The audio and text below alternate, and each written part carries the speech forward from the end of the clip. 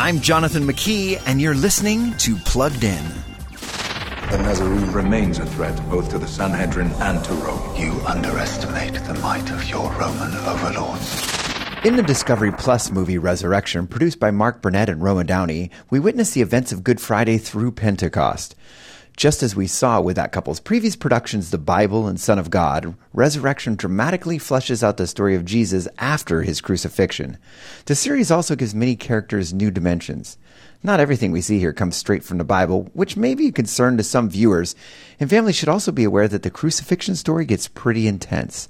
That said, Resurrection packs an inspiring punch that tells the post-Easter story, so we're giving it a 3.5 out of 5 for family friendliness. Before streaming the latest movies, visit PluggedIn.com/radio. I'm Jonathan McKee for Focus on the Family's Plugged In.